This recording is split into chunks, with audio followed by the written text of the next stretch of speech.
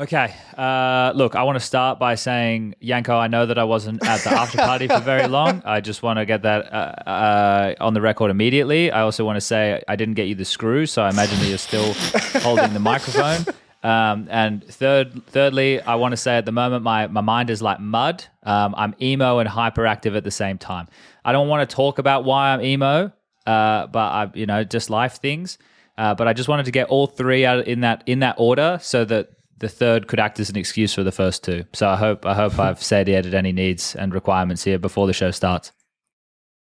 The first thing Yanko said to me when I got on this channel, he was like, "Do you know how many times I saw Sponge this weekend in Belgrade?" Yeah, I didn't hang out.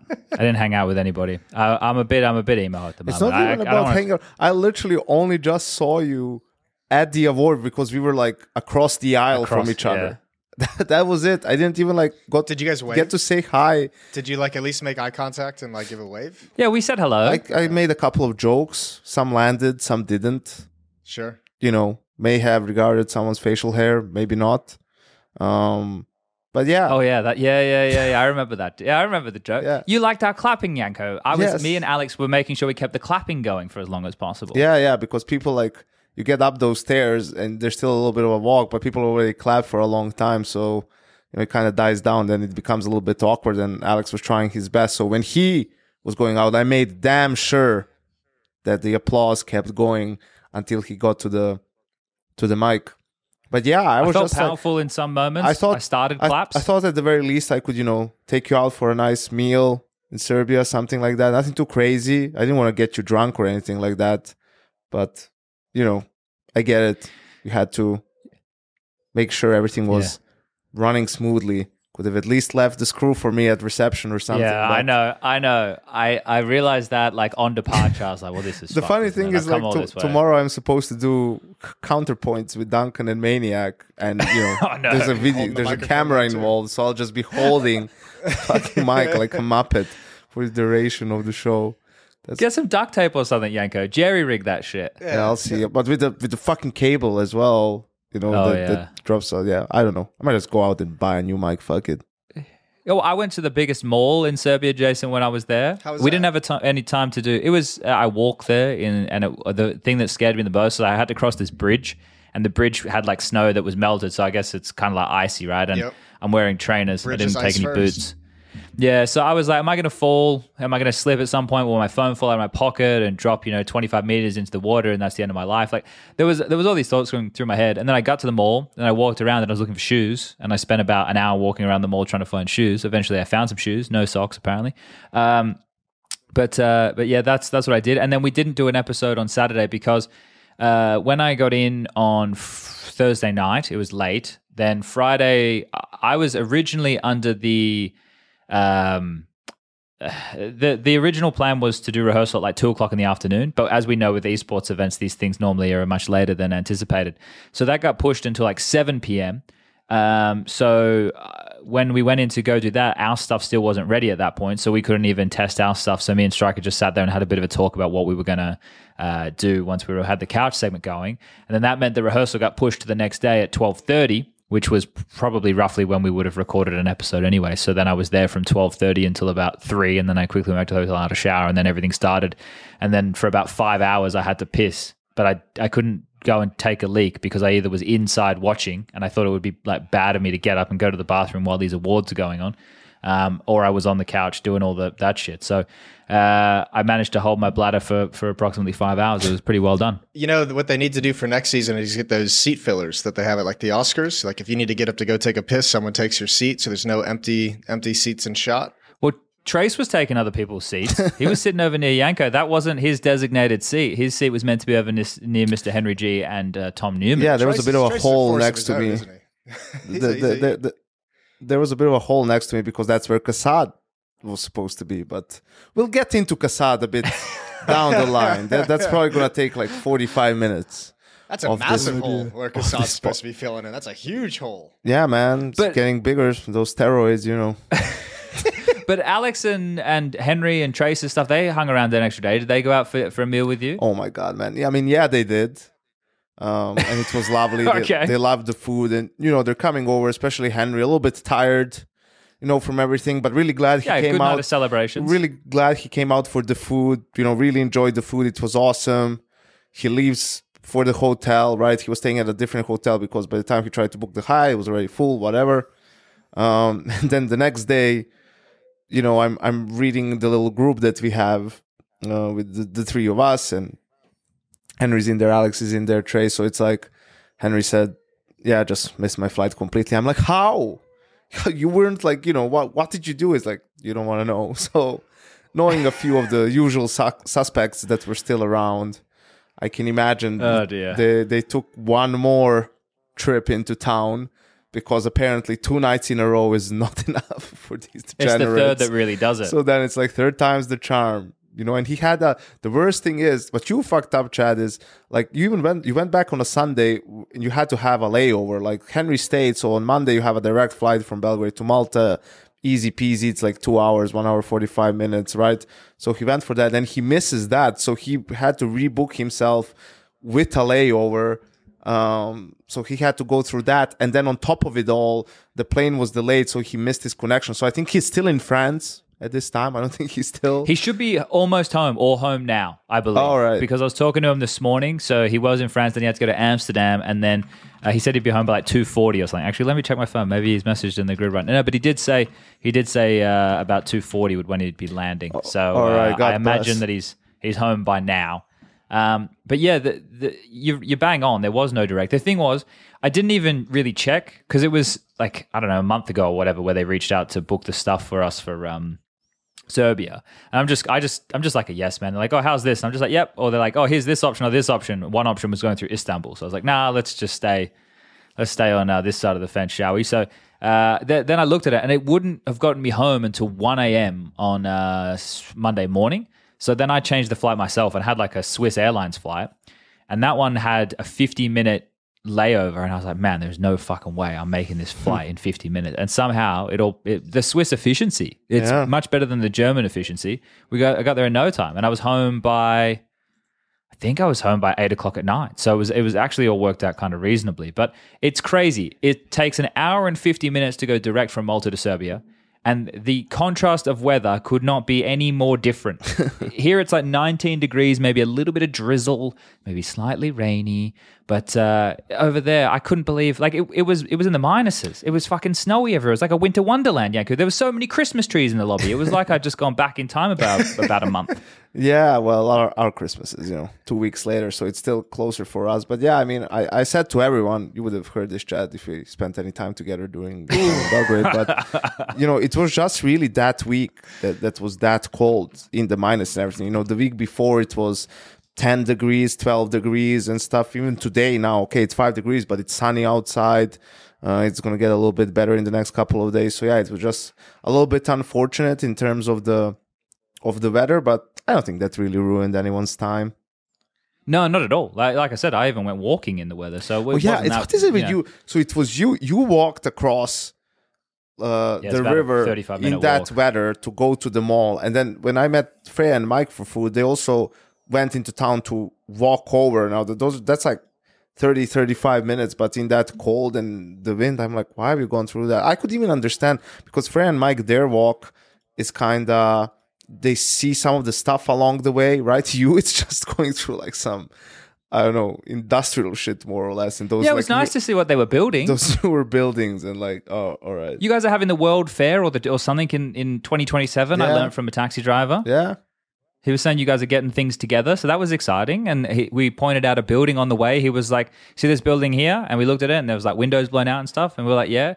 He was like, yeah, the Americans did that back in the 90s, and they refused to rebuild it. Yeah, and I was like, oh. And he was like, yeah. And the Americans even said they'd pay to turn it into a mall, but we said, nah. I was like, oh, okay, cool. So I learned, that was the history that I learned when I was there. Yeah. I got that tour from Yanko when I was in Belgrade. Yanko walked me around town and showed me all the places that the Americans bombed. You, Jason. That's you. Yeah, that's me. You. Not the Americans, me. Yeah, but I know it was a lot of fun. I heard that from a bunch of people saying, "Man, everyone here speaks so good English," and the taxi drivers were like giving history lessons. I'm like, taxi drivers are usually cunts, so it must be like, that it's foreigners and they expect a nice tip or something. I don't know, but it was nice that we presented a good face for everyone visiting. I will say I used 2 applications for taxis over there. One was like started with a Y. I don't know, that one didn't work. It wouldn't send me a text message. And Pink Taxi, that one also didn't work. So I just want to let anybody know, if they go to Serbia, use Car Go. Oh, you can use that? Yeah, that's what I used. I used Car Go, and it saved me. And you can use your own cards and stuff. There's no problem? Yeah, that one was all good. Oh, that's great. That was not a drama whatsoever. That's Uber, basically. Cargo is Uber. Same concept. I had the lady in reception help me with that, and away we went. So that's what I used over there. I'm trying to think what else happened. The hotel was pretty nice. The whole thing looked nice the hotel. From afar. Just seeing pictures on Twitter and shit. I was busy myself at a wedding, so I couldn't tune into the actual show. But it looked like everyone was dressed to the nines. Everyone looked happy. Everyone was having a good time. Jason, a birthday and a wedding in the span of a week. Yeah, I was at a wedding down in Florida. Okay, so that's why you were going on the plane on your birthday? Yeah, I had the baby. We did I was on the other end of the baby on a plane. I was the baby carrier. It was great. I felt good about being that person. Was it crying baby? No, she was great. She didn't sleep at all, but she wasn't crying. She was just very curious about everything, reaching out and touching the screens and shit. We're trying to get her not to kick the seats in front of us. So I was keeping a respectful stamp on the activities of the baby. I understand what it's like. You were diligent. And, you were see on the other looks. side of that coin far too many times. When you get on a plane with a baby for a flight that departs at 6 a.m., you get all like the side eyes, like everyone's like, fuck, are they sitting next to me? And, so you take on a certain level of responsibility. Well, I think as long as you're carrying yourself, Jason, with that knowledge, we should all be safe. But that's the problem. All it's going to take is for you to be having a bad day, and then maybe you start slipping up a little bit. So we're going to have to keep an eye on you. And if anyone sees Jason in the wild in America and he's not behaving Take a photo responsibly with a child, let us know. Yeah. Let us know, because we will have to have words. We've all been through it too many times. And I had this one. Maybe I told this story before, but when I flew home to Christmas 2022, right? I went back to Australia for a week, or like a week and a half or whatever.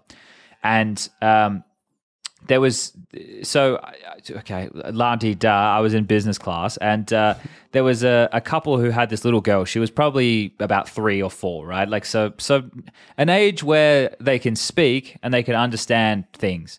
And this girl, the entire flight, maybe she was, a little bit special, I'm not sure, but the entire flight, she was just yelling no for like 12 hours, just no. So the mum just kept taking her back to the bar area, and I could hear, but you got headphones and you got everything. I understand it's a child, but it was just, I couldn't believe the staying power of this kid. It was insane. It was just no consistently. And, it's probably one of the first words they learn. I was just more impressed than annoyed, if anything. And then I was like, thank God, I'm off the flight now. I'm back in Australia. I'd never have to say that little shit again in my life. I swear to Jesus, right? The man in the sky. On the way back, they were literally on the same plane again. And I don't even think you could find a world of that being, but they were, and she did it again. She fucking did it again. No. Yes, I couldn't believe it. So, look, it's a story. I've had some good plane stories. Does anyone have a best plane story of like maybe something horrible happening? But yeah. Ooh. I don't know. What do you mean, like best plane story or something horrible happening?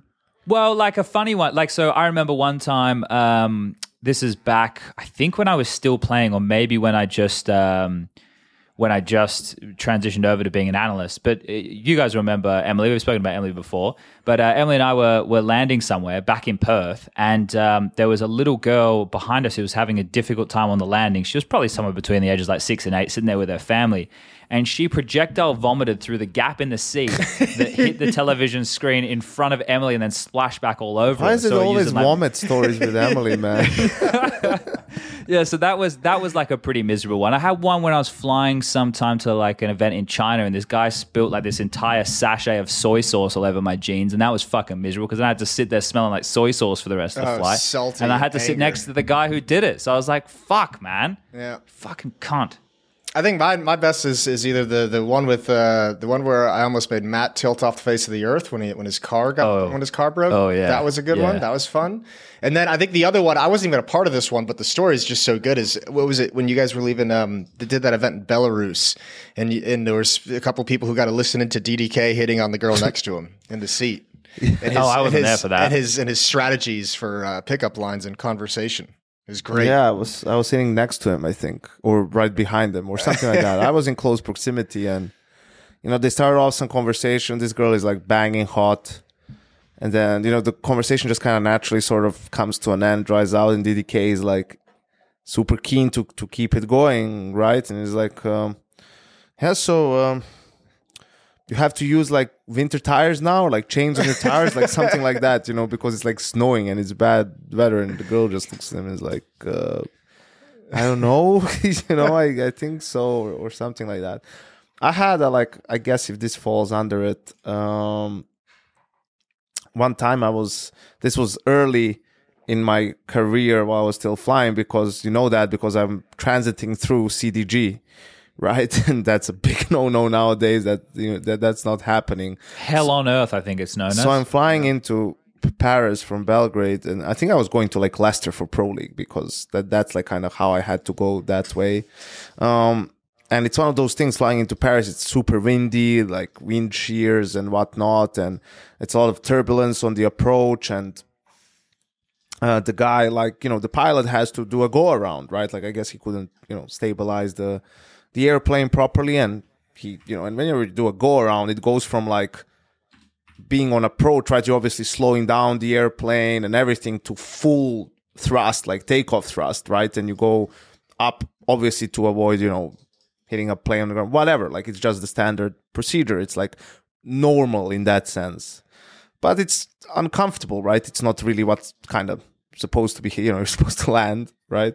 So this guy next to me, he's just like, a minute after, as we're doing, he's like sweating profusely, like down his face. And, like when you have your palms on your thighs and you're just like, like obviously super stressed. And, it was uncomfortable for me. I think I had it once or twice before as well. And you could just hear the flight attendant, which is like one of those OG old flight attendants. Like she started 50 years ago, probably, and she's just with that, soothing and nice voice. She just takes it. Ladies and gentlemen, what we experienced is a completely normal situation.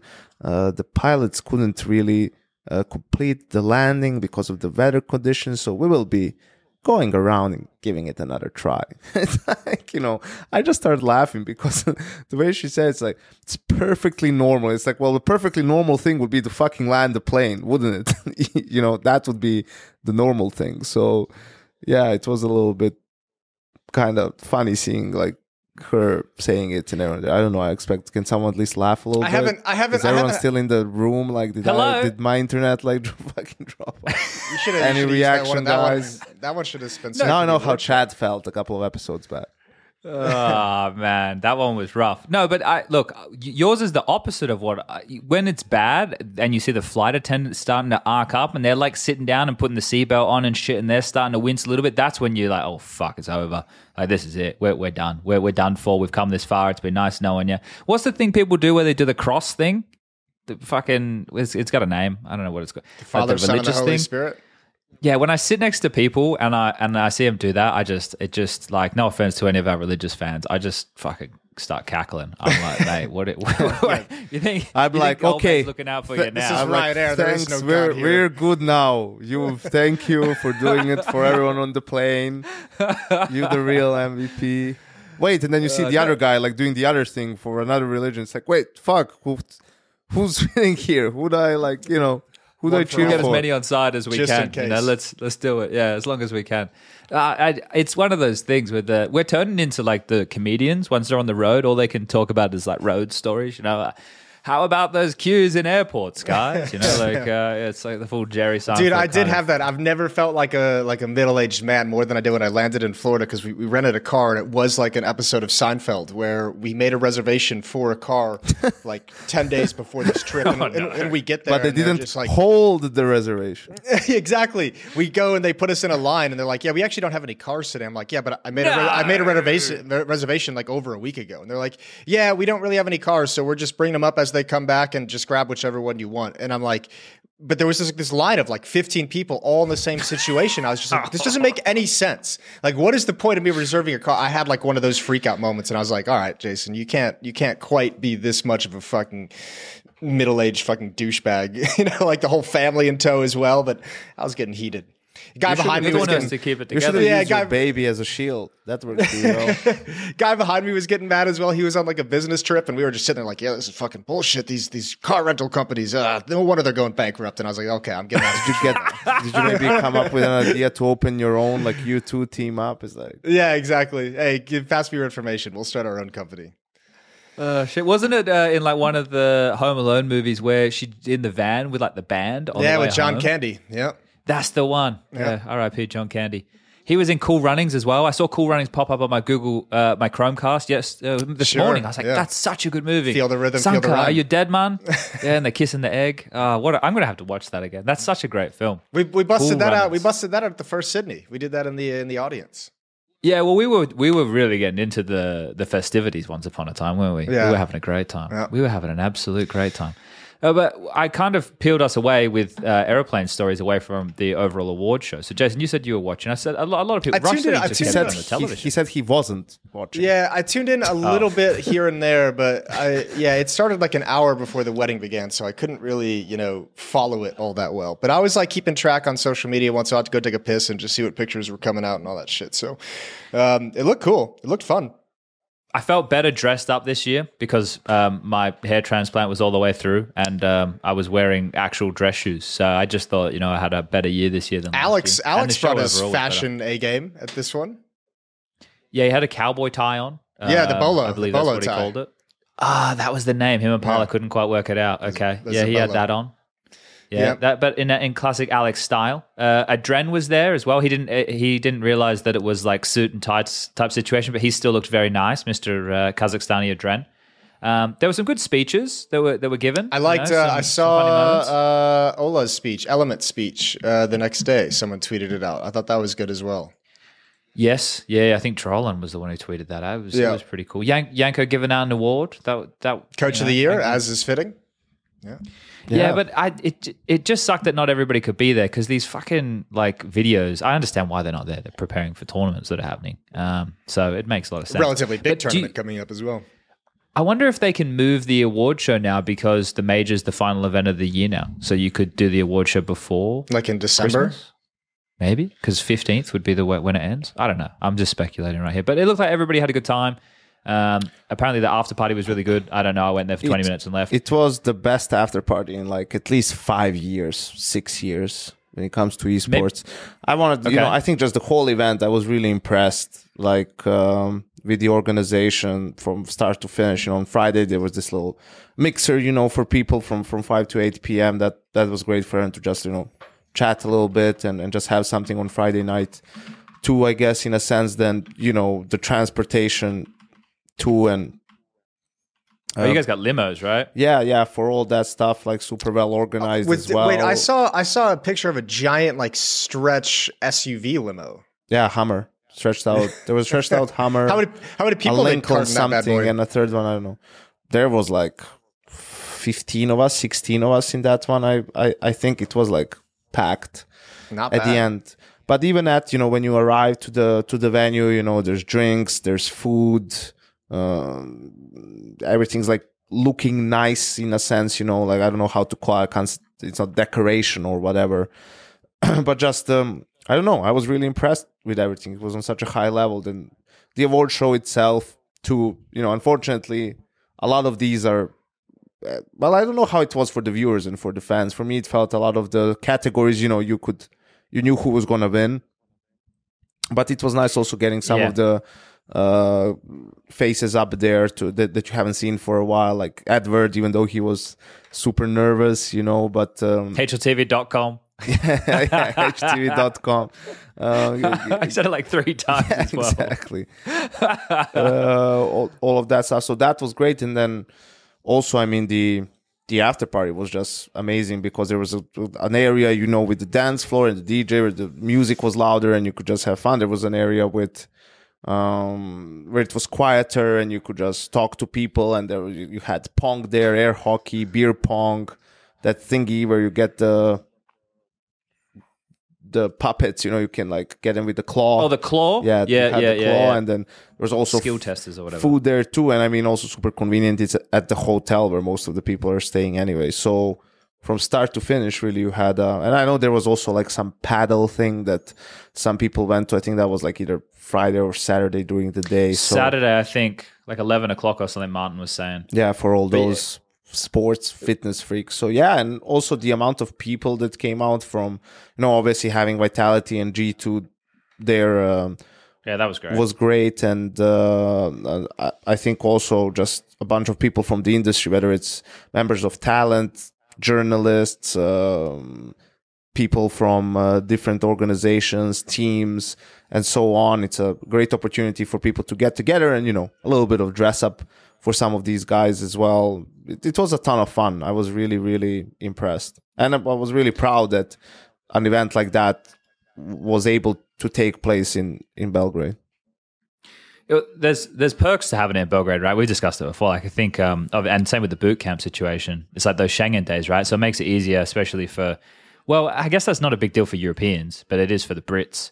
Brits. There was a couple came. Hugo came. Freya was obviously one of the hosts. Yeah, Brazilians as well. I mean, not that there were too many of them, but for all of these non-European countries, it helps a lot. I think also, I saw what was funny? Like, so when we first got into the venue, when the award show started, on the side, like on the aisle on the side, you had like glasses and, still champagne. Oh, yeah. Right, so people, I saw they would go and have an extra drink, some people, and then you could just hear every now and then a glass fall down because you have nowhere to put the glass. You have to put it on the floor, but people forget they did that, or someone walking like breaks it down or whatever. So you had an intermission that was like, whatever, 20 minutes, 30 minutes. I don't know how long, wasn't too long. But then everyone comes back with a full glass, people learn. It's like, oh, all right, this will help. Yeah, I think that's the thing. So the 20 minutes for like, there was food and stuff people could go and eat. There was like obviously a bathroom break necessary. And that's the thing as well. Not for you, Chad. Yeah, not for me. I think that was the interesting part. So we were kind of doing like HLTV confirmed type opening, just with everybody coming in and going back and forth with Parla. And then we did the community awards, and then the show started for like the panel awards. Then we had the break. So then we went back and had a bit more of a chat. And then after the break, that's when the HLTV awards for like the best player, etc., was done. And then we had to jump back on the end just to kind of wrap things up. So it was pretty nonstop, but it was well put together. Everything was good fun. So yeah, maybe next year, Jason, you can come. Yeah, I mean, I was telling Jakob before we went live, I would have been there if it wasn't. If it's not too much work for you, Jason. If it wasn't a wedding, like it was like one of those things that I was standing up. But who was it, Jason? It was a childhood friend. I was standing up in the party. I couldn't. It was one. Did you give a speech? I did not give a speech. Well, I don't know if you had to be there then. I did a speech, so that might actually be a fair point. Maybe that is the guideline. If you're doing a speech, then you need to. If you're organizing something or you're doing a speech, then you have to be at the wedding. I don't go to anything. I don't go to weddings or funerals. I was thinking about giving a speech, but one of my other good friends gave a speech right before I was going to go up, and it was one of those speeches that you just couldn't top. Like you weren't going to beat it. You weren't gonna do any better than that one was. So I just quietly stayed in the background and hung out. Yeah, fair enough. Yeah. Fair enough. Well, do you think your childhood friend's making a mistake, or no? You can tell us. He's doing a great. No, I can't. He listens to this podcast. Oh shit! Well, great wedding. Yeah, happy. Congratulations. Yeah. Not making a mistake.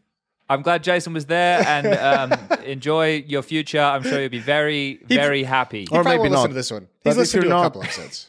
If you're not, it's fine.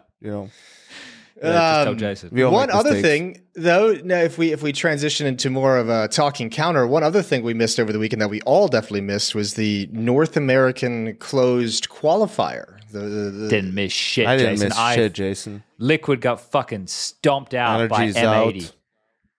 Yeah. And that's that. Boss and Rockets are in, major. as everyone expected. Two separate teams, Jason. Boss is one team, and Rocket is another team. Yeah, I know. Rocket laid the hurt down on energy. Yeah, that was. Yeah. I don't know. I don't know whether this is a shocking. Weren't you result. excited for? Wait, hold up. Weren't you excited for NRG, Jason? No. No, you were. No, he I wasn't. Yanko, he was whoa, excited. Whoa. Someone get Let the the record receipt. It had show the in OC, the episodes. for which you said is the second coming of Kusta. Yeah, he really showed it this event, didn't he? Exactly. Well, that's your boy. No, shit. I was happy to see NRG as an org back in Counter-Strike, but I have maintained from the get-go that this team was not They going are to do dog shit. shit. That this team was not going to do anything. And boy, did they live up to the excitement. I don't know. Now look, I Yeah. put an asterisk here, right? Sure. So I'm just putting a pin just for a second. If any of our lovely listeners, especially Discord users, would like to do an audit on this and maybe go back, find the transcript of where Jason was talking about NRG in a previous episode and put that excerpt in the Discord, just so we could just maybe fact check this, maybe just return to it, and then we can have that discussion on next episode. Anyway, sorry, Jason. You were saying? Also make sure we check out the HLTV confirmed episode I did with Chad, where I also said that NRG was absolutely going to be useless. So yeah, I don't know where this slander is coming from.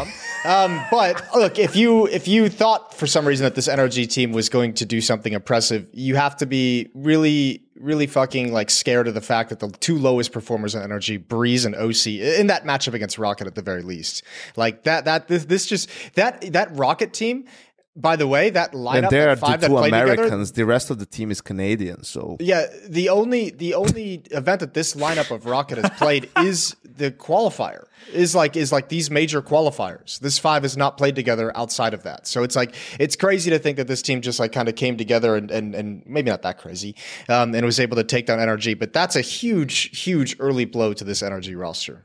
But you got to keep in mind here as well, it was a best of three. It's not like they lost a best of one. They Yeah, lost a two best maps, of overtime, three. 16-13, 16-14. But to be they fair, were up a Liquid got lot on the dumpstered by first map, right? It was like Liquid got dumpstered by 11-4. M80.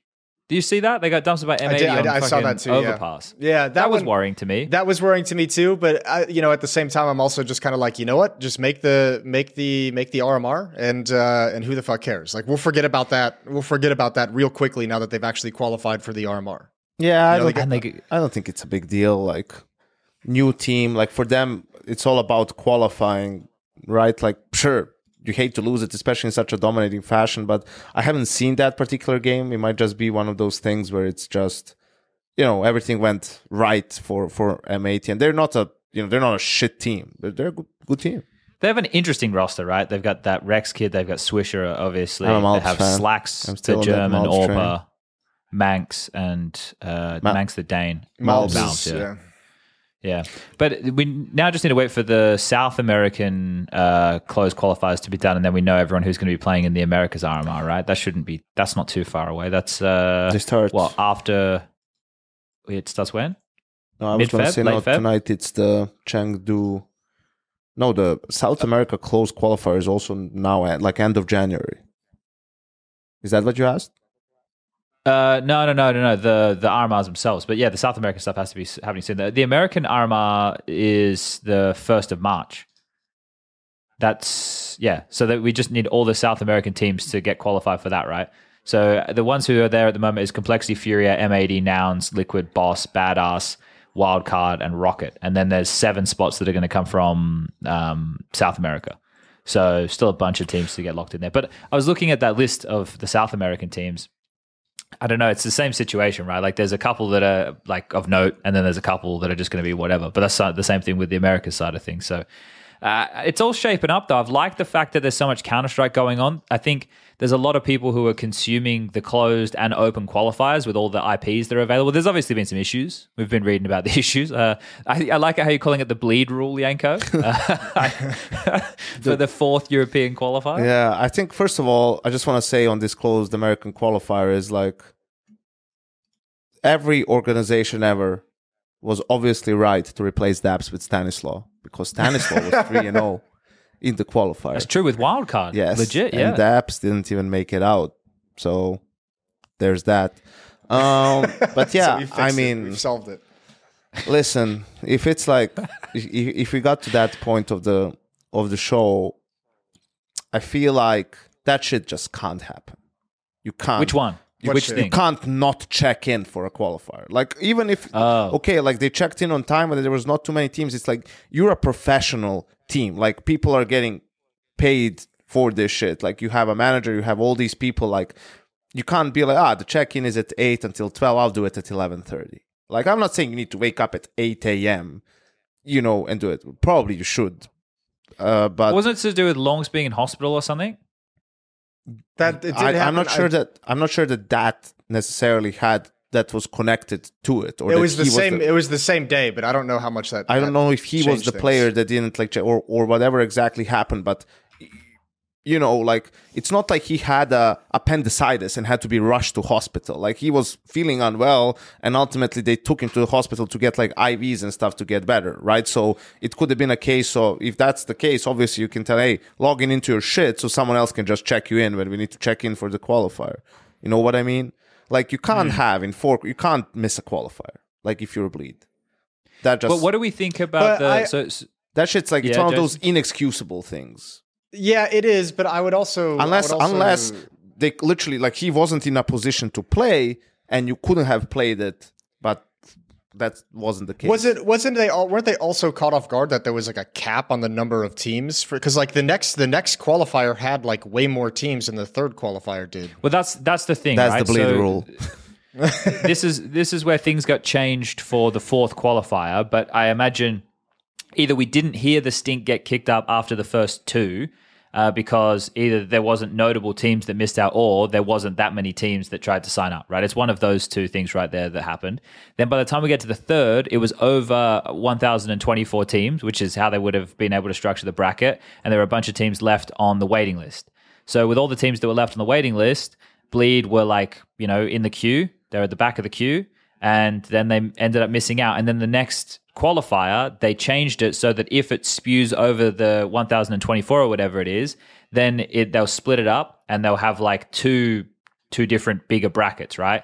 And that's essentially what's still happening today, because it would have been Sunday, Monday all over, but because it was more than that amount of teams, it's spewed on over, and now we even have matches tonight, right? Still to determine who's going to come through from that fourth qualifier. So I guess the question is, it probably never should have been capped, right? Yeah. That's what I think. And I mean, as an open qualifier, the entire point of it is that it is open, and everybody should be able to play. And if it is going to be capped, that should be well known in advance. Like, that should be announced. That should be like front and center in the fucking rule book. That and if you're a professional team that's getting paid and you have a manager whose job is to take care of that shit, it's his job to ask. Even if it's not public, you go and you ask, listen, is this capped? Is it not capped?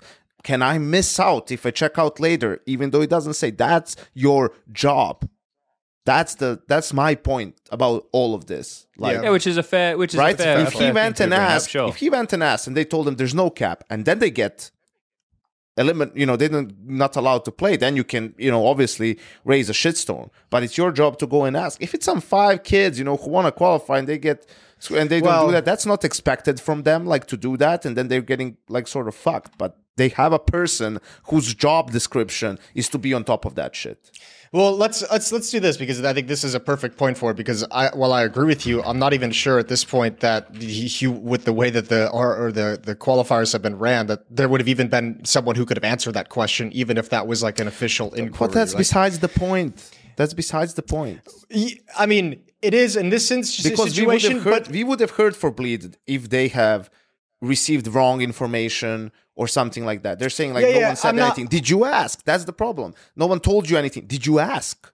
I'm less concerned with that, especially when you're dealing with fucking challenger mode. Like, who the fuck is that anyway? Was going to be that's a whole different topic. So if anything, it's not like, that's not an excuse. Oh, it's a shit platform, and whatever. exactly because it's a shit platform. You're on top of everything. If I had to go to when I went to a tournament that's like a tournament organizer that's not like ESR or Blast or Starlight or like someone smaller, like I'm on top of every single thing. Like I'm telling my manager, hey, make sure, check everything. Do we have transportation from the airport to the hotel? Which is something that's like, a complete norm these days, right? But they could fuck it up. Like they could fuck up every single thing. Why? Because they're not as experienced, not as good maybe, or whatever. They don't have as big of a budget, whatever the reasons are. Like make sure we know, because as long as we know, we can prepare for it. If you don't fucking know, then shit like this can happen. See, when I look at these RMRs, my thought process has kind of been, and I knew there was going to be some shit because it's not a well-known entity, and these RMRs are like massive, or these qualifiers are massive, but like the way that these qualifiers have been done this time around, it should be so embarrassing. But it's like this every time, isn't it? Like, I'm not trying to just like excuse that and say that that's okay, but isn't there always some kind of fuckery? Like things don't run smoothly. There's an issue with an anti-cheat. Like people are complaining about this. Yeah, but people are always complaining about something. Yeah, but I mean, there has been blatant cheaters. There's been weird bugs being used that I've seen clips of, and it's like this is not an entity that is properly handled. Like this platform that we're using is not, and I don't even like necessarily blame the platform so much, because I don't think they can properly be asked to like organize something of this scale, but they should never be in the position where they are handling the RMR qualifiers for this event. This needs to be, this moving forward in CS2 should be organized to a much bigger degree. But what do you do then, right? Well, what are you suggesting here? I don't actually know, because the only solution I can think of in my head is Valve needs to have a bigger hand in it, and we just kind of know that that's not going to happen. Well, but this is the thing. Or you have to bite the fucking bullet and do it on Faceit. Like, yeah, I know ESL is like, EFG is a competitor to PGL, but if it's hurting the competitive integrity of the tournament, like we're at the point where, and the reason why it won't change, because it's not worth it for, now someone would say, listening to this, yeah, but why doesn't someone create a competitor to Faceit and if there's room, right, you could do all these qualifiers, because people will only play the fucking qualifiers on it. Like it would be a super long-term thing, and then it's not worth it. Like, yeah, you would have demand for the qualifiers to be on that platform. As soon as that ends, as soon as, fucking Permita finishes their qualifier on Challenger mode, tomorrow they'll go back and play pugs on Faceit, because it is the superior platform, Yeah. So that's the issue at hand. But if the problem is, does someone think, if someone indeed believes there's room on the market for another platform like Faceit, well, then you need to do it fucking properly, don't you? Like, there's no point in you trying to be their competitor, then you get your opportunity and you fuck it all up.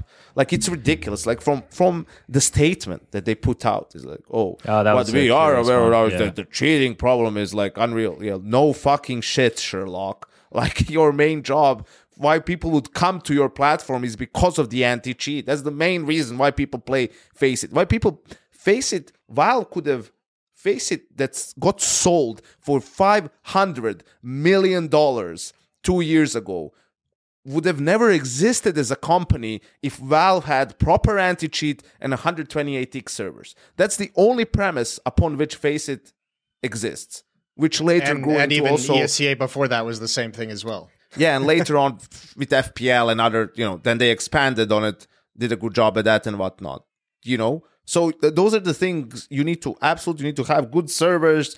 You need to have, but not to mention that people have issues with random reliable lags. Admins. Random lags on servers. No admins. They wait for 3 hours between fucking games. Like, when you play these qualifiers, man, you have to play 4 or 5 games, whatever. That's not necessarily the problem. The problem is, like, some 6 in a row. You pay 2 games, then you wait 3 hours. Your players got a little bit cold. You get into the server again. It's like, it's not normal. It's like really hard. There's no way that you can really sort of prepare for that. And it sucks because it's MR12 best of 1 online. And then on top of all that, you have to, you're not sure if the guys that you're playing against are cheating or not. Like, we've had brackets being run back, like a part of the bracket, being replayed because it took 3 rounds to figure out a team is cheating. It's like, what the fuck? I can tell you from like a coaching perspective or whatever, or a psychological perspective, like, you know, if you know that's the environment, like it's going to influence your players' mindset when you go into games, because you don't trust that the opponents are playing fair. Then your players might get more frustrated, even if the guys aren't cheating, right? It's just some no-namers who might be playing well, or you think they're suspicious because of that. And once that creeps into your head, then players start getting frustrated. They start tilting and shit. Like, that shouldn't be something you need to think about to begin with. Yeah. Look, there's a lot to unpack here, right? And I think that one of the keys for me is the fact that these verticals have had to be built. And I look at it as a positive because we have all these businesses that have been able to exist in the Counter-Strike ecosystem. But at the end of the day, it creates this ambiguity when we're having stuff like this online, where it's to qualify for the most prestigious tournament. And I don't even think it stipulates that an anti-cheat is necessary, right? Maybe I'm wrong. You have to go and check the Valve rulebooks or whatever. But like, that's the thing, because they have VAC. And I saw someone quote this the other day, or they replied to Flom, and they said, "Oh, like someone said this," but it was me who said this before. And when I've had discussions with Valve about like, "Oh yeah, we need better anti-cheat, or we need this, or we need that to do with the cheating thing," their response has been, "Yeah, well, we have VAC." Right, like that's what they say. Like they believe that they have an anti-cheat. Now we all know, based off of the things that Yanko's just prefaced right there, that it's not good enough to make players feel secure. Right, and there's obviously cheaters and stuff in Premier, and there was cheaters before in matchmaking when you were playing for ranks and stuff. That's always existed in Counter-Strike. Always will. And that's why and that's the thing with online. That's why we can never really trust online, and we don't give it the same level of credence as we do to like a proper LAN event, right? But when you're dealing with these type of events and professional teams are playing in these qualifiers, then it starts to open a whole different can of worms. And that's not even talking about the best. Look, if we did best of threes for all this, it would take fucking years to get these qualifiers done, right? So I can understand why at certain stages of these tournaments we need to have the best of ones. But when there's issues with the anti-cheat and whatnot, that is a problem. But you've pointed out the crux of the issue here, Yanko. Why would anybody else build an anti-cheat in this space? Everyone is just going to use FACEIT. Before, it was North America used ESEA, Europe used FACEIT, and then Australia used, I think, mainly ESEA. I think in Asia they use that 5-play or whatever it is, 5E, whatever that thing is, right? So there's different strokes for different folks, but to have a competitor that is actually going to be something that a company could make money out of, it's few and far between that the use case is there, right? The use case is only there now because of the major being on. And I don't blame PGL for not wanting to give the money to EFG to use their system. Like, I can understand that from the business perspective, but it kind of leaves a bad taste also, in people's mouths, I guess. I don't think that disorganization even reflects on PGL overall of these qualifiers, right? Like, this isn't going to hurt PGL. There's no motivation for PGL to do that. You know what I mean? Like, nobody's sitting here.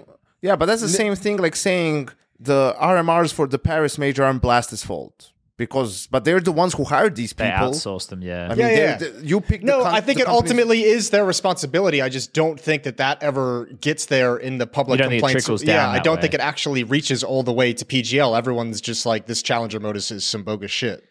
Like, well, in a week and a half, everyone will forget about this shit, right? Yeah. Because the closed qualifiers will be finished, and the next thing will be on LAN, and then this will just all be something of the past.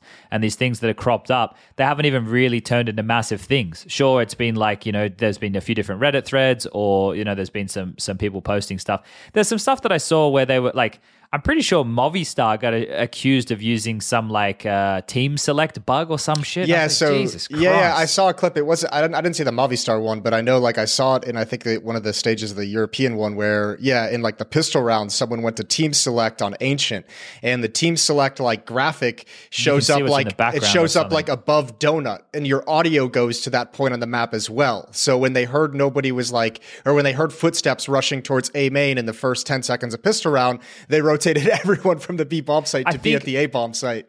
Like, cause I think someone fact checked it though, Jason. They watched like the demo and they were basing it off of like the mid smoke or whatever, right? But we'll never like. Yeah, we'll never. I don't want to accuse anybody of anything, but that's what you said there is what was being suggested in that tweet about it. But that's more of this this. But this is the point. Unless Valve is going to there's no fixing this stuff unless Valve is going to come out and say we are going to use Faceit. We'll pay the bill to use this for the RMRs, which they won't do. There's no way. That's them saying back doesn't work. The other side of things is why Again, I don't know the back end of this kind of stuff very well, but isn't there a world where this all gets organized through Valve's matchmaking? Can't they code this into the client so you sign up through the client and you get matchmaking servers assigned to you? Come on, Jason, where are you living right now? This is the other solution. Name another solution. Did you have some fucking mushrooms at that wedding? What the fuck did you do, bro? name another solution. What? Maybe 30 years from now. I'm just saying these are the solutions, Jason. No, it's not realistic because we know they're not going to put the effort in, but it is realistic in a practical sense. The solution is use a fucking competent platform or of which there is one, which is a direct competitor to most of the tournament organizers. So the solution now is use your tops. I don't give a fuck about 5 little kids who want to make the major and Valve's dream that there's going to be 5 high school kids who are going to go and win the major. It's not going to happen. It's going to be one of the 5 pro teams, but that's their dream. So if that's your fucking dream, then make sure they have a decent chance to qualify with no cheating in the open qualifiers with no cheating. If that's your main goal about this game and that's what you want to promote, then make TOs that you're going to give the major to. That should be your focus on it, shouldn't it? Everything else is just like any other tournament. It's like you have professional teams. We don't have 5 guys just showing up without support outside of what? Bad News Eagles? Is that the one example that we had over the last couple of years? Yeah, I think so. That were orgless, but sustain themselves with sticker money, right? So that's the only example that you had of that. So if that's that's so important to you, then in the pitch or with you choosing who you're going to give the major to, put extra emphasis on that. Well, I think we've been thinking about this all wrong, right? We've been thinking about how can we limit the cheating possibilities. Instead of that, why don't we just let everybody cheat? Oh, okay, here we go.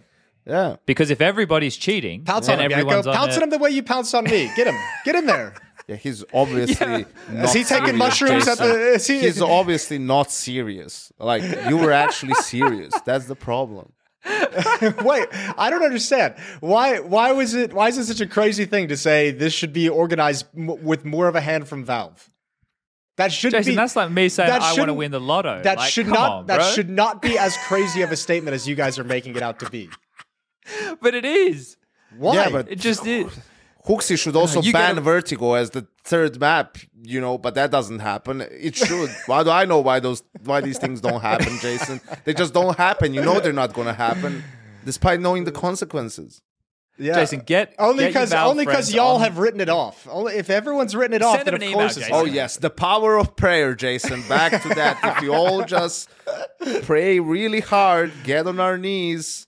Right? No, but the point of this is this. Well, maybe we have to. This whole qualification process has been such a mess and so disorganized, and it really it shouldn't be like this at all moving forward. It can't be like this every single time a tournament organizer outside of EFG runs a major. But I think one of the problems is also even Chad. I think Chad even said it. It's kind of people have accepted it. As soon as you heard where it's going to be held, you were expecting it to be a shit show. Why are we contending ourselves with shit shows? Not us. Fuck us. We are nobodies in this equation. Why are the players agreeing to this? But it was even the time with some of the matches, right? They don't have CSPPA anymore, so it's how can they even object to this shit? You guys fucking crack me up. What? What do you mean, man? What do you want, Jason? Because 4 episodes ago, we talked about the RMRs. It was announced that it was going to be in where was it? Mongolia. The Americas RMR. Monterrey, Mexico. Yeah, and I said it's going to be a shit show again. We have to understand there's going to be more issues, and y'all were fucking up in arms. We can't do anything about it. Y'all were fucking up in arms, and now 4 episodes later, you're like, no, we just have to accept it. We know what it's going to be. We know what's going to happen. I'm not saying you. I'm saying the opposite. Are you even listening to me? I'm like, why are the players accepting it? They shouldn't be accepting. They should say, we're not going to play on this shit. I don't want to have fucking lags as I'm playing. I don't want to have ping spikes. I don't want to have timeouts. People have been timing out in rounds, 3-4 rounds in a row. Why would you ever just say, no, if there were a players union, they should make it like sort of a demand that it is on Faceit, not because Faceit is like, doesn't matter who owns it, like it's because it's the only one that could actually pull it off with minimal issues. Here's the thing. Here's the long and the short or of this fucking whole build a player new one and do shit. it on the new one. I don't care. The player union situation. You build Here it, is. Jason. You fucking code that shit. Wait. What is Code that shit for Valve, Jason. What is more likely, Valve stepping in and actually doing something to improve the qualifiers, or a players union getting all the players together to organize A players in some union. way? A players Now, this is the union. last time. Unfortunately, this is the last time I say players this. union. This is the last time I say this. The only time that there will ever be a functioning players union is if the players bite the bullet, sacrifice some of the money they earn, come together and make their own union. You cannot have something made by a third party where you don't contribute anything because you have absolutely no stake in it. If you want to be represented as a body, as a group, you need to actually have a solid front, a united front as that group. And until the players decide to do that, they will never be in a position where they have any bargaining power because they will be beholden to the tournaments that they play in and the organizations that they're a part of that are ones that pay their bills. So until they do that, which hasn't happened to this point, and it's not going to happen when they just let people proxy it with the CSPPA type shit, then we will find ourselves in this scenario. And then if they don't give enough fucks to do it themselves, then why the fuck should we? And also, Chad, they need a fucking reality check. Instead of making a fucking CSPPA with the top 10 teams in the world or whatever sitting on that fucking council as if they're Littlefinger or some bullshit. Like you need to, and asking for business class flights for everything in 7-star hotels. Maybe look at the shit that actually matters and stop being so fucking greedy. Your demand should be about like the things that you need to play the game properly and have like a basic level of, so that you're not being fucked out of having decent accommodation and travel and all of that shit, but not asking for outrageous shit and wanting like a bigger piece of a pie that's still too small and where you already have the biggest fucking piece through your salaries, through your all other bullshit. So if it can work, but they need to have a reality check and understand what's important and what's not important, or just stop being fucking delusional. Stop being delusional. They could fund it themselves, and the way it could work, because not everybody gets paid the same, right, is if it was a percentage of their salary. So like if it was just everybody, it was just a percentage of their salary. Let's say it was, I'm going to throw a number out there, and I don't really know what would actually be feasible to make this a possibility, but let's say it was just 1% of everybody's salary who was involved, right? 1% of every single player that was opt in to be and have the representation of the player union. You have to give 1% of your salary every year to the players union, right? That would be the way to fund it. And then, everybody would be able to opt in and pay that fee. And if you're a player who only gets paid a really small salary, you can still be a part and be represented. You obviously just paying that percentage of whatever your salary would be, right? And then that would be one way that everybody could be a part of it. And then it wouldn't be this club at the top, which is just the top teams looking out for the top teams' interests.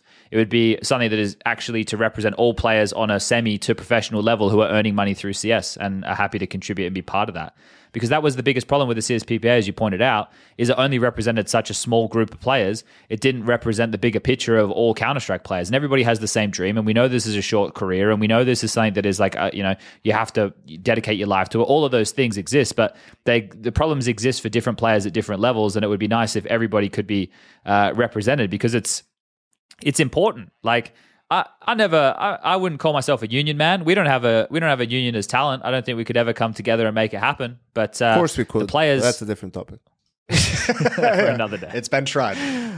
Shit, for another day. Yeah, drop the fire or room on bomb. I think it was one of the two. Bomb the room. Yeah, something like that. Yeah, something like that. That was Matt's I idea. actually don't even think a player, like any kind of a players association, would help these RMR qualifiers in any way. No, probably not. I mean, even if like you had 50 teams that all came together and said that, they'd be like, okay, we had 1,000 teams signed up for this qualifier. Yeah, if you don't want to play, unlucky. It doesn't matter. The way you do it is those teams say, we won't play in the main tournament if the open qualifiers aren't done in a certain, you know what I mean? Like for them, they're not, Liquid is, I don't know, fucking G2 isn't in the open qualifier, but it will come to the part of the event where they're playing. And that's which event they won't play. But that's the problem. It only affects these teams and players when it affects these teams and players. And that's one of the issues that I think we have, right? Is it's, you know, well, not it's, all I for mean, one, one for all. I mean, yeah, but it's like the bleed thing is like, we didn't even know this was an issue until a team that actually had the ability to make, get a significant, some ruckus. Yeah. Dent in the public relations realm brought it up. But they didn't qualify anyway. They played 3 qualifiers and they didn't make it. They lost to Enterprise on the last little lost attempt. to shit teams every single time. shout out to Hooksy as well. That had to be such a feel good tweet when he sent that out. Oh. See, like mine was like banter-filled when Kassad wasn't there. We were meant to have him and Yanko at the award show. I was going to get him on the couch for a conversation. Mine, what did I tweet? Where is it here? I thought mine was good, and I knew Kassad could take this a little bit. He tweeted, due to obligations with my team, I missed the H3 award show, sadly. I was really looking forward to it, but we need to use all the time we have to prepare for the 4th qualifier and what's coming next.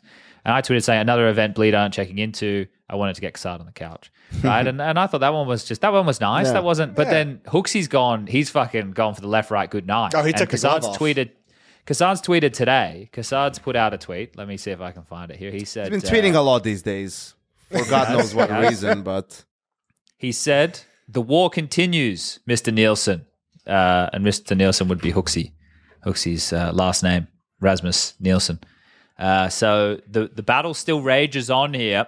Yeah, he's not done yet. He's not done yet. So Hooksy, who is in the RMR, but I guess now that Kassad's not on a team, now that Kassad is on a team, he can't. The only way he can talk shit is with W's. So, and that's gonna be difficult, apparently. So, an Extreme 2.0 won't be able to talk a lot of shit in any near future, bro. I'll tell you that. If we zero in on it, since this is like a big talking point, like does this give you any like long-term concern does this change your view of the Bleed project? Is this like it's too early or it was very early, like it's not a huge deal, we're just going to move on? They're changing players as soon as the major is over. I don't even think I was in on this team at any point. Yeah, okay. I mean, I think we even like touched on that, saying in case they don't qualify or don't make it like to the RMR or to the major or whatever, like they would be looking for upgrades, I feel like, for sure. Probably in the opping department. Who could have guessed that? Well, Cirque was all right in some of the games I watched. Oh, come on, man. No. Did you watch the games? Like with intent? Or were you like, was it open on a pad and you're like looking at the score and you see his score? Bro, he doesn't have it. He does not have it. Like, I was watching some of the games with intent and his decision-making is exactly what you would think it was going to be for a player that's played for a couple of years with no focus and no like whatever. It was just there and like playing and going through the motions and then was back playing pugs with his friends, or even if it were maybe some FPL in there and whatnot. It's not like moves that will work in tier 2 Counter-Strike, maybe even in tier 3 Counter-Strike. It's just gun to your head though, Yanko. Yes. Gun to your head. You have to take Breeze or Cirque. Who are you taking? I'll kill myself. Shit. Just pull the trigger. But yeah, I would still take Breeze over him. I would take Breeze over him. I would take Breeze over him, bro, because I can fucking, I don't know, do what to him. I can't have my Opper be a liability. I can have shit. I played with Kassad my whole career. I can have a rifler who can't do anything. Oh, I can't believe he's done that. I can't believe he's done that. No, I'm not taking Cirque over anybody, bro. I'm putting you in Chad over Cirque. Like, on the op. I'm in. So I'm on the... Just let me scout. I want the movement speed, mate. Let me just keep zooming around. It's interesting. I was thinking about this, right? Obviously, a big problem was... The main problem for Bleed was they formed too late, the lineup.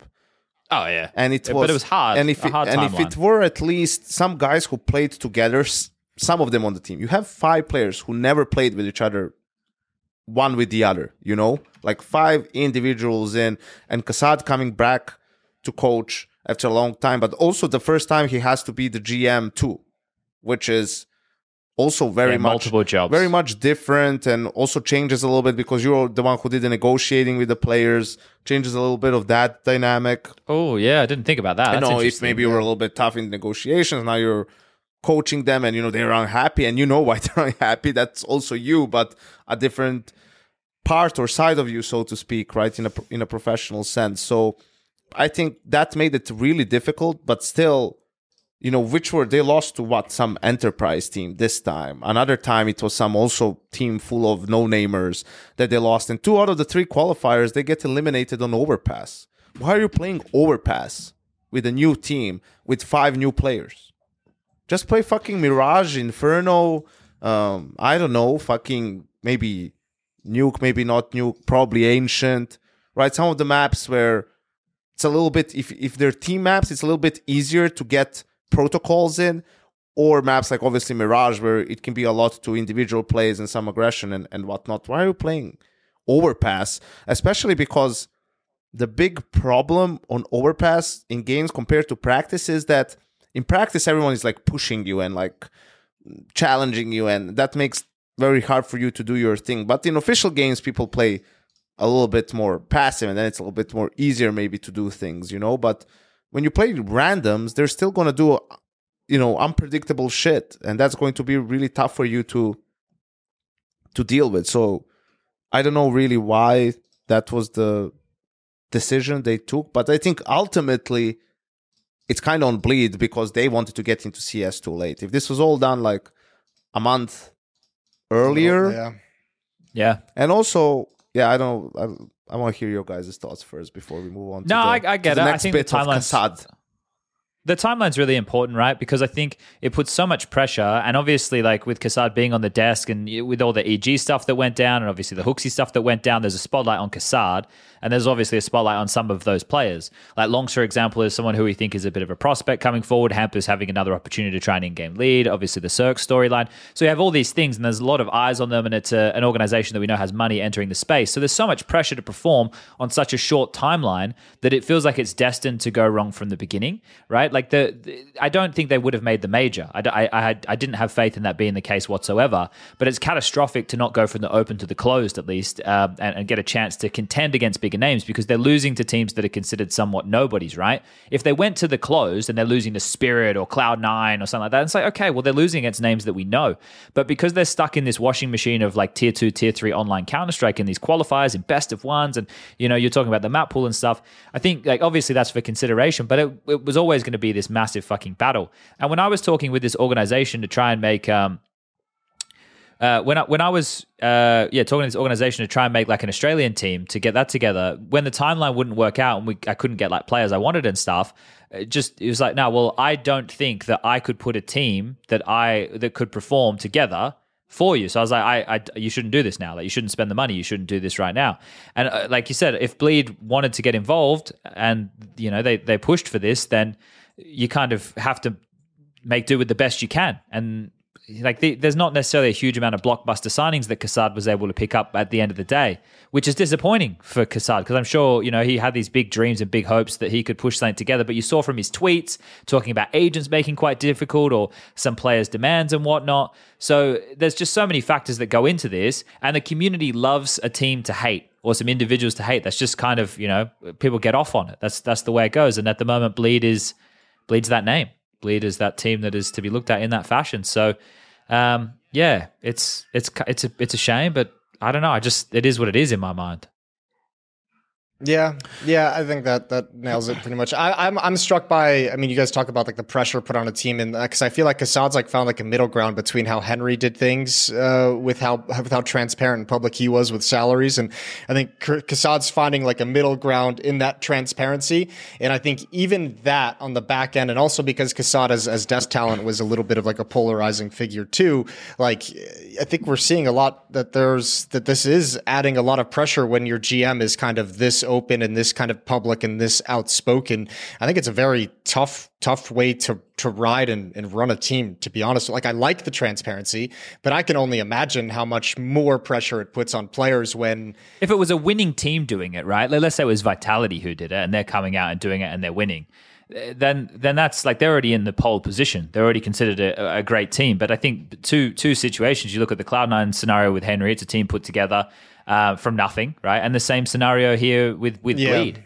And they don't have a foundation. So, like, you're at the bottom, but you can always go deeper down that hole. And, it's a weird situation too, because like it's almost in some sense, I don't know if saying it's a good thing is the right way to phrase it, but like it is giving attention to an org that probably wouldn't have a whole lot of people talking about it otherwise, right? Like it is kind of giving the org and the team publicity that you like to have, because you want people to care and be invested, whether it's your team winning or losing. You want that engagement from the fans, but man, it's obviously not giving positive. It's not influencing this team positively in any way at the moment. Yeah, but I just think there's so many factors that go into it before we even get to just the PR and whatnot. So yeah, I don't know. Like I don't have a lot to comment on as far as their game, like style or anything like that. I don't have anything to say in that regard. I just think now what comes next. Well, it feels like what comes next is they're going to play in this China qualifier, right? And then other than that, I guess it's just online events. Maybe because the name value that we were just discussing, maybe that would get them some invites to certain online tournaments, maybe? You'd hope, too, that this was kind of like factored into this. Like, as you guys have mentioned, if you're putting together a team like probably a little bit too close to the qualifiers, you have to have like in the back of your head, we might not actually qualify. And then is this a lineup that we have enough pieces to where we can move forward around a core? Like, I think obviously with the team looking at it now, Hampus, Cypher, and probably Laux are three players that you kind of want to see if you can. Cypher struggled a bit. Yeah, but like, you kind of brought him on for potential. The skill is there. The talent is there. Other areas in which he has to improve. But in my mind, that'd be the three players that you're like, that's what we want to build around moving forward. Mm. Yeah, I don't know. I think it's hard. For first thing, like for this roster current of Bleed, I don't have high hopes for anything. Why? Because, well, obviously the major is the main goal. Like that's why you formed the roster. So now probably you're aware, and the players themselves, that some changes will be made after the major. So sure, they'll probably, they're getting paid anyway, so they'll be playing things, whether it's stuff like CCT and some of those online cups, where it's qualifiers for some of the events, but I'm not sure how much success they will have, because, the fact that things will most likely change, like what, 2 months from now, 2.5. Yeah, I guess 2 months from now. So, even in practice and in all these games, how much are some of these guys really going to put in the effort, and how much focus will they have playing?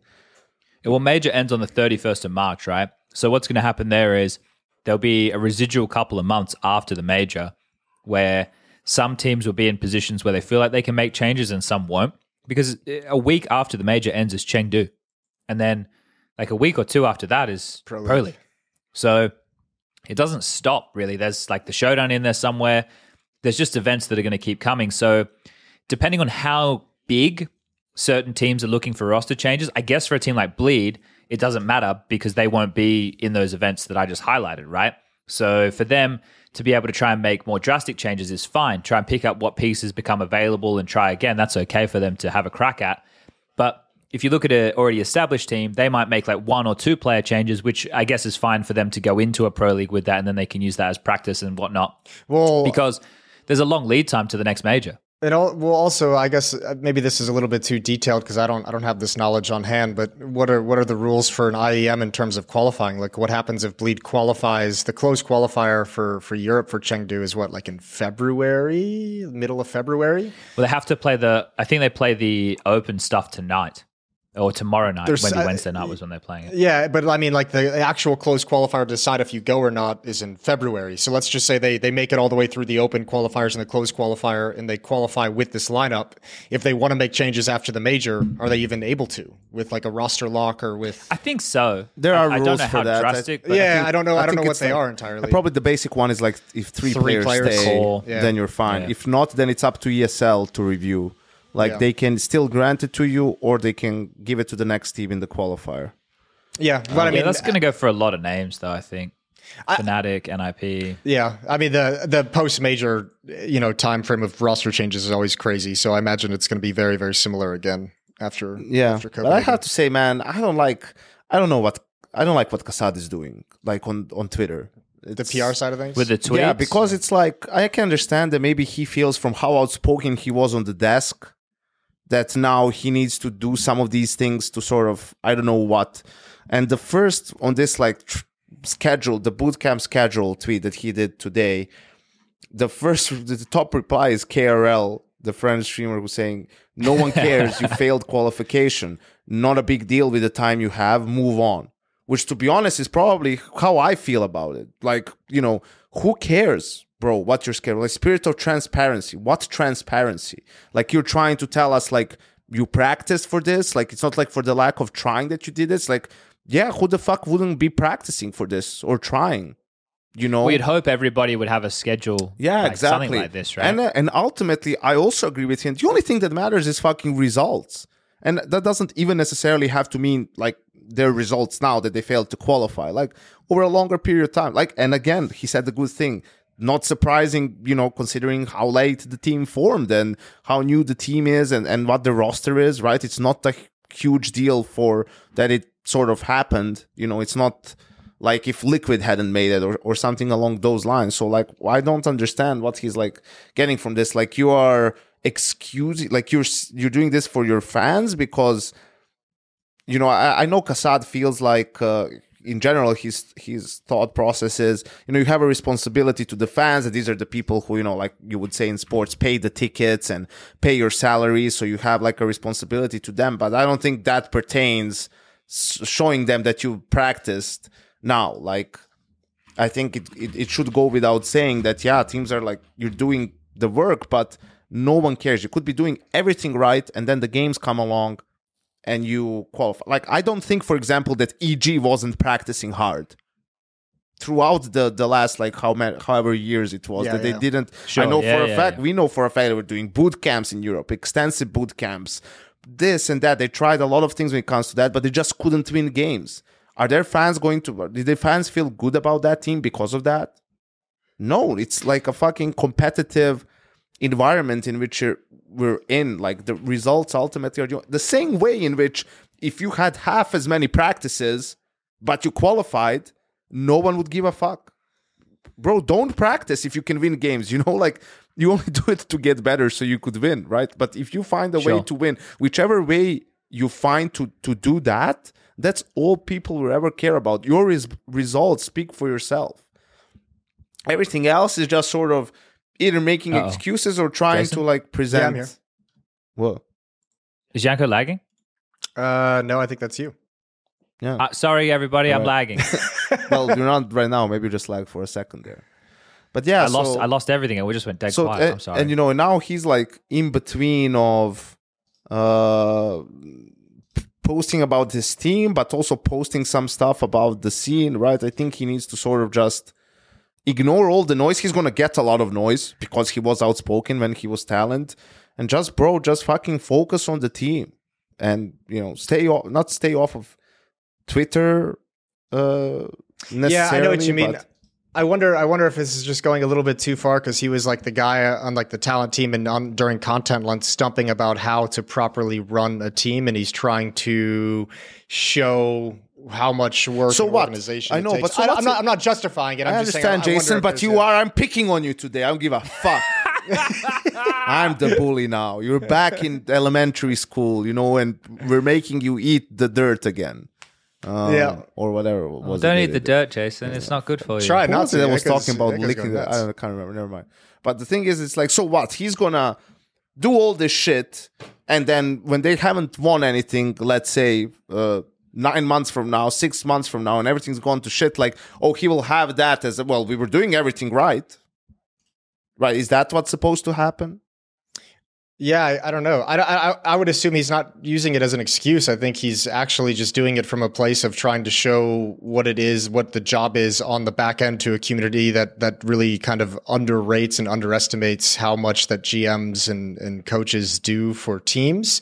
But I think you're hitting the nail on the head in the way that it's just proving to be more of a distraction at the moment than anything. I can understand you doing that when you're not on a team, right? Sure, like saving it for like, giving that information out. His tenure finishes and whatever, and then he says, okay, this is our document. Then he tweets the document and says, this is how our schedule used to look like when we practice, and you're giving insights to fans. Graham's given out some stuff, right? But his is more from like, this is so many days we're away from home. That travel thread he did was crazy. But he's the general manager of the team. He's not the coach of the team, right? So Kassad doing both, like, and I'll tell you, I see what you're saying. And they had a solid end of the year. I could give my fucking right arm, okay, that Graham's team would never have missed check-in. Ever. Yeah, but that's because Graham Messioso motherfucking Pitt was one of the OG league ops getting it done. Double thumbs up. He don't miss shit, Yanko. Yeah, dude, because he's on top of his shit. Like when he tells me, I talk to him like about something. He's telling me, if this team like needs to lose one game and the other team to win one game, and then we're in the play-in for like this event. Yeah, he knows all the points. He knows the points from his head.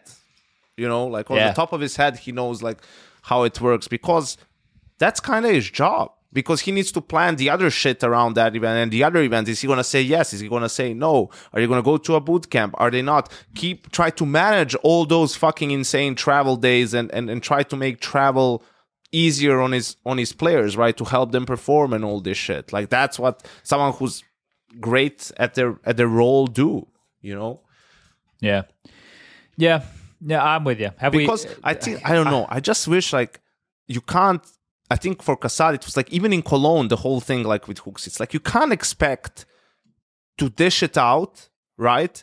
And then for it not to happen to you, like when you're in that position, if you're going to put yourself out there, you have to deal with it. I think he's dealing with it the wrong way, to be honest. I think the best thing to do would just to be like, people are going to write you that shit, just hunker down, try to make the team, which I think he's still doing, but just, focus on the team and trying to make some results. If you have results, what will anyone be able to say?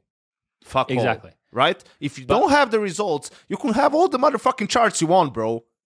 No one's gonna care. You'll just get more guys like KRL in your replies saying, we don't give a fuck. You failed to qualify. We don't care. You're not at this tournament. We don't care. You haven't won a game in 6 months.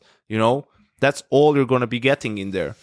Because that's how it's going to feel. It's not up to you from a position of being a coach and a general manager to give transparency into how like that world works.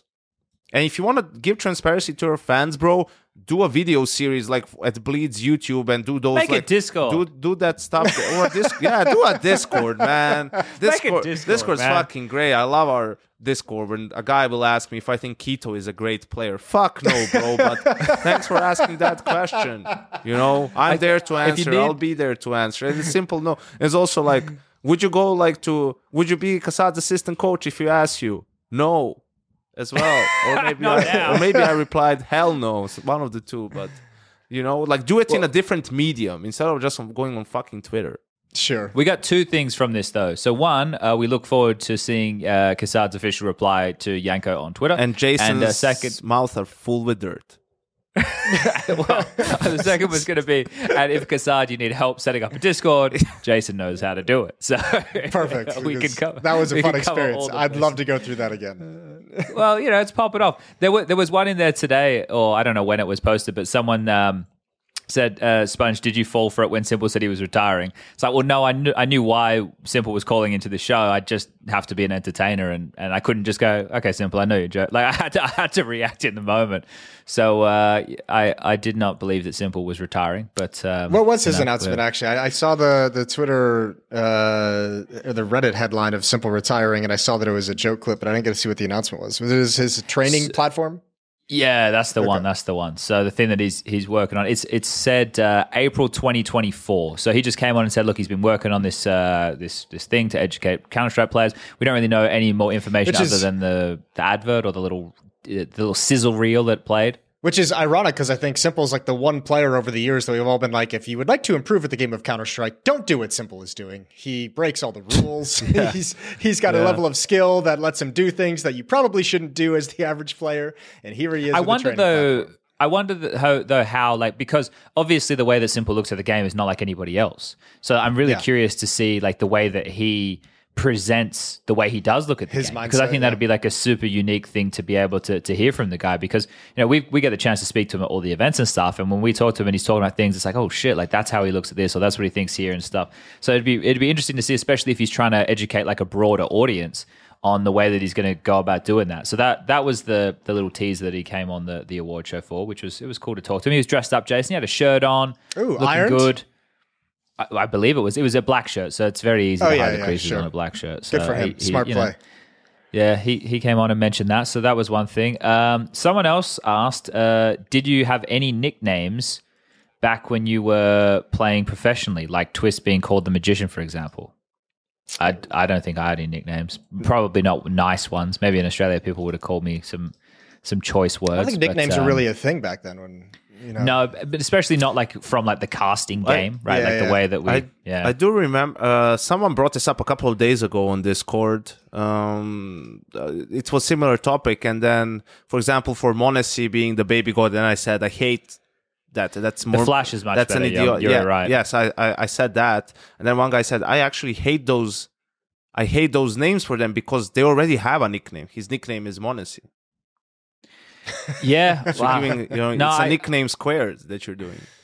I get that. I do, but I think for some of them, like it's cool. For some of them, because for Monacy, it fits. He likes Naruto, and there's a character that he told me that he likes very much, and he goes by the Yellow Flash. And Monacy's very fast with the AWP, so the Flash. That's a cool nickname. Flash, I like Flash. I agree. Like the Flash is great. The game and like Zywoo's, yeah. The game. I don't like the Chosen one. What I think the game. You don't is like better. that one? I like the game better because he was like born on the day of the release of the game, right? So that's kind of Well, it's the ones that actually like feel like they have a tie-in to the game itself, where it's like Twist the Magician, like some of his magical plays where he makes something out of nothing. Well, his last name's Van Dolken. Yeah, his name is Van fucking Dolken, bro. The Clutch Minister for Zippix as well is like that's a good one. That would made a lot of sense at the time too.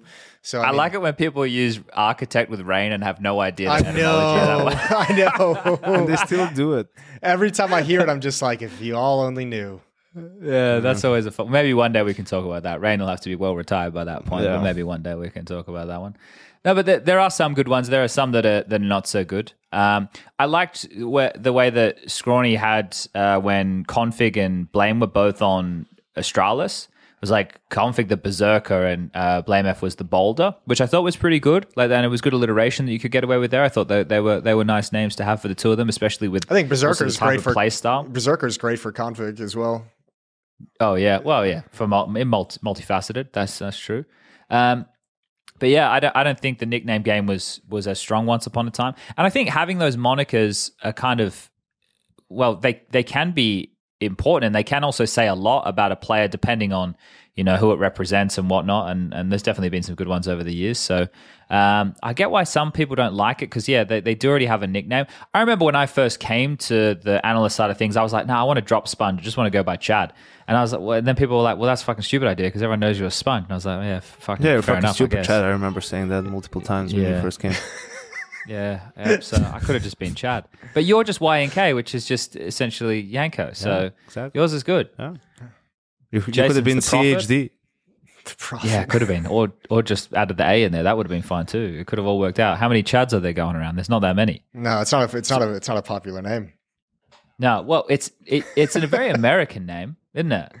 Yeah, I guess it is. And it used to be like back when I was a kid, like the way that they used it in shows and stuff was like guys who were named Chad would normally like a douchebag, like it was a bit of a dick, right? Now there's the Giga Chad and it's all changed. Now it's getting used from a completely different context. So yeah. And there was the Charlie's Angels. The Chad was great. That was all right. That wasn't too bad. That was people would joke about that. That's about as far as my name really went. Sure. Yeah. Do we have any other Counter-Strike stuff we wanted to talk about? The spring groups are revealed. That's still not for a while. Well, or just the teams that actually did make it to these. So I had a list of that up the other day. Hold up, I made a tweet of it. Let me link it for you guys in somewhere. Where can I link it? Discord chat. Yeah. In the VIP chat or whatever? No, go to just hover over a recording and there's a little open chat speech bubble. Next to the little human with the plus sign and next to the settings gear. Yeah. Bang. There we go. Nice. So in that tweet, what do I have here? I have the teams who are already in which group. And then if you scroll down, you'll see the teams who got through the Qualifier 1, Qualifier 2, and Qualifier 3. So Qualifier 1 was Thunderflash, which has like the one and only in demo. There's Polish lads, Fnatic, Koi, aka Movistar, and Entropic, which is like Tizian's team, with people will probably know Milky and Marix.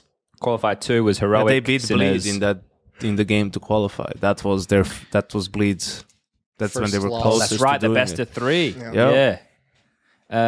Heroic, Sinners, Ikla with Mihu and Lekro, Pero, I think, which is a Hungarian team, Ecstatic the Danes, OG made it, Permitta, which is more Polish gentlemen, Morels and Veggie were the 2 names I saw there that were the most notable, and then Sync had Fates and Gio, but that guy used to play in Namiga, I'm pretty sure, back when like Lollipop 2K was there or whatever, like that seemed to ring a bell for me a little bit. So those were the more notable names from that team as well. So tonight is where Qualifier 4 comes to its conclusion. So TSM is still in the running, 00 Nation is still in the running, Endpoint still in the mix. Even I was just having a look, even like, so Boomer Demons have a bit more of an interesting team. Exist and Oliver playing this time around. Yeah. They're giving it a crack. Paravision but this is will all in be it going still. on soon. Paravision is like in the same side of the bracket like Eyeballers, so it will. They probably will be between like the 2 of them. They play in the. Wait, how many teams go from this one from each bracket? 4, only 4. Only 4. All right. Oh, no, from each bracket here, because this is broken up, right? So only 4 teams in total will go. So 2 from bracket A, 2 from bracket B. I think at some point the brackets like converge? overlap. I just don't. Yeah, I don't know exactly at what point they over, because they have to. I think either for seeding purposes or for qualification what a fucking purposes. shit show, bro. Yeah, it's just there's so many teams. I need a fucking PhD in physics to like figure out. You should be loving this. bracket. You boys love your brackets and your formats. This is like heaven. But this one's wild though, Jason. Come on, man. Like, come on, man. I hope Paravision make it because I think it's like one of the more interesting rosters that's up there. Who else has got a little bit of sauce on their name? Like, yeah, I think Is Alliance TSM is still in it. or are they out? Yeah, they're in TSM's still in it. From your list, I'm like looking at the stuff. So because there's on the website there's Secret? bracket A and bracket B. Are they still in it? I don't know if they're still in it. Secret That's Bait. Annika's team.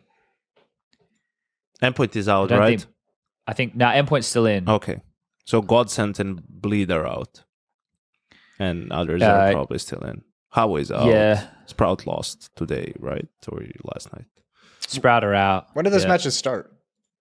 I think 6 p.m. Okay, so like That an should hour be and a it. half. Namiga's still in. Yeah. Yeah, an hour and a half. So yeah, and that'll all conclude at some point tonight. And then like a day off, and then after that, I'm pretty sure the IEM China qualifiers start. So, and that's also online. So it's just like there's so much Counter-Strike to start the year, and then Monday next week is when the Blast groups begin, and there's some really interesting matches there. But we can talk about that closer to Blast announced the matchups Groups and today. groups Yeah, I today. was looking at that earlier. I should have looked at the format though, so I didn't read what the actual format is going to be. 4 teams per group. Are they GSL brackets? And then there's Best of 3 double elimination group stage to kick things up. Group winners go to the So spring what, top final. 2 go through? Or just Runners the up. top 1? Group winners secure a spring final spot. So I guess it'd be 4, 1 from each group, and then the runners up. battle out This for the actually remaining has some spots. stakes then. Yeah. This is and the third place decider actually. Well, it's not the third place decider; it's the second place decider. No, it's actually also has some stakes. Yeah, it's excited to see that there can actually be some excitement in this. There's stakes format. because if in the initial group you don't come second, you're completely eliminated. Thank God. And then if you do come second in the group, you play in another single elimination bracket to decide the last 2 spots. That's actually fucking sick. So hopefully OG, Gamer Legion, NIP, and I don't know. I don't want to. I want to say we're big, supposed to but be I'll talking probably about this say in a later heroic. date. Yeah, let's Yeah, save it. okay. Save it. Hold up. Sorry. I'm getting yeah. excited to see those teams get eliminated. Why am I like this? You are emo. sorry. You already said at the start of the show. You're Yeah. forgiven. I did preface this within the first 30 seconds of the show. So You're emo. Jason has a child, and I'm talking about Kassad. It explains everyone's mood perfectly. What else happened in the Counter-Strike world? We were all off this weekend. Semphis posted that that bug where he had a player warping from lockers to yard, and they can't see the guy crossing. I was like, what the fuck? And someone else built upon it. That's the type of bugs we need fixed. It even works with like M4s and rifles, so they don't know if it's like the glass that changes things or the scope from the op. Like it could be any number of things. Did you see that, Yanko? What? I'll link it. The Semphis? Yeah, I saw it. Yeah. That's the type of shit that like needs to be fixed and now. But we haven't had any updates. So I wonder if after there's only one day between the end of the closed qualifier, the end of the open qualifier and the start of the closed qualifier. So I don't even know if they get an update out. Like, fuck. And then the Monacy bug that he found, whereas if you're on yellow on Vertigo and you scope through the floor, like through the wall, you can see fucking over towards middle and B. We were looking at it today when I was playing some pugs. It's like, what the fuck? Who was it that found the bug where you can self-boost onto the rafters on Nuke from top right? Monacy is... Oh, no, that was Rez. Yeah. Monacy found one where you can get, like, on top of Hut from, like, Hut door. Yeah. Yeah, it's like... Yeah, these things need to get fixed ASAP. Yeah, but this is the thing. Like, the rules will say, like, that stuff's, like, kind of pixel walks and whatnot, right? Like, so you feel like it should be covered, but fuck me, like... I guess these are the little issues that have been happening overall. I removed the de-subtick binds from my config. I don't know if it's made any difference or not. I was botting out hardcore today, like mega level bot mode. It's all right. So I can bot brain. That'll happen. You're mid-30s. You're gonna have a couple days like that. Some days are just fucking rough, and I just want to leave and never come back. I want to take the computer down to the sea and drop it in and just never even turn it on again and cry myself to sleep. How dark should we go? We can go pretty dark. That was a nice warm up. Well, yeah. Well, we've done an hour and 34 minutes, boys. Are we happy with that? Do we want to keep going? I don't think we got anything else right now. The RMRs have been the big thing going on. So I mean, we've covered that. And we spoke about Kassad for about 45 minutes. Yeah, we gave Kassad a good chunk of time. His PR strategy is working. Kassad, you won another award. Congratulations. Yeah, that wasn't fucking awkward at all, was it? Jesus fucking Christ. I haven't watched any of the stream, actually. I was just there experiencing it. Why was it awkward? Living in the moment. Because we're doing the community awards, Jason, on the couch, which is essentially the fan voted awards, right? Okay, yeah. And it's me and Prof on the couch doing the awards. So we do the first one, it's the event award, and Blast wins, and Frederick and Adam come up, and Andrew, not Adam, and my apologies. Andrew comes up, and we're having a conversation, and Andrew makes a joke about their trophy immediately, and we do that one, and then, okay, next one, we move on. I think we draw that one, and 3 Clicks wins, and he comes up, and because I DM'd, Prof was like, yo, can you DM 3 Clicks and see if he'll come to the event? And I DM'd him, he never replied. And then eventually he got in contact. I was so surprised to see him there. But 3 Clicks was like, I think he was actually genuinely blown away that he had won the award, because you think about the type of content he does and how hardcore HLTV's audience is. I think 3 Clicks does awesome content. But yeah, he won that one. Then the next one we did was Streamer, and Owner Pixel won that one. He was all dressed up. Donna was there to get the award for him and whatnot. And then the final one, it's me. So I have to give the envelope over towards Prof, because I didn't know who had won that award by any stretch of the imagination. The other ones I got a little sneak peek on, so I could at least be prepared. You won by 0.9% of the votes. Yeah, fuck all, right? And then I'm sitting there, I'm on the couch, and then Prof's like, well, let's make it less awkward and bring Banks and Scrawny over as well. So now the 3 of us are sitting on the couch just having a powwow. And I'm like, well... Wait, he thought bringing up the second and third place losers would make it less awkward? Yeah, it didn't. It wasn't really that awkward. It's just it's one of those things where I feel like I work on HLTV Confirmed, and I'm there working at the award show, and then I win this award, and it's like, well, I can't fuck it. I can't. Presenting anyway. the award. You got to give it to yourself. Yeah, but it's added it to the mantle. You still have fans, Chad, awards. Despite everything you would think. They were talking about my hair transplant today on the forums, which is cool. I posted in there. I put a post in there. Someone linked the podcast link as well in there, so that's nice of them. Yeah, nice. Yeah, so I think most of it was some people were talking about it, right? They were going back and forth about. They were looking at different pictures of me over the years, just seeing my hair thinning and stuff, which was really fun to relive. And then coming back with strength and vigor. Yeah, and then I have to water my head every day with topical minoxidil and finasteride until I die. Like a moving chia pet. Yeah, someone's got to do it. And then someone linked the pictures of you with hair, Jason, and they were like, they're saying Moses was fine as fuck with hair, but I think you're fine as fuck without hair, Jason, as well. Oh, thank you, mate. So that was about it. That's all that's really happened. Okay. And here we are. Cool. Right. Well, It's been real. Yeah, man. All right, I want everyone to watch the Running Man Z on Twitch when they get an opportunity. Watch a bit of Paul streaming some DayZ. You know, he's a nice older gentleman. I don't know his actual age. Doesn't give out the information, but you know, he just plays DayZ and he's pretty chill. And don't go in there and be mean to Paul. Go in there and just watch Paul playing some DayZ, guys. And find cool runnings on your nearest streaming platform. Sanka, you're dead, man. All right.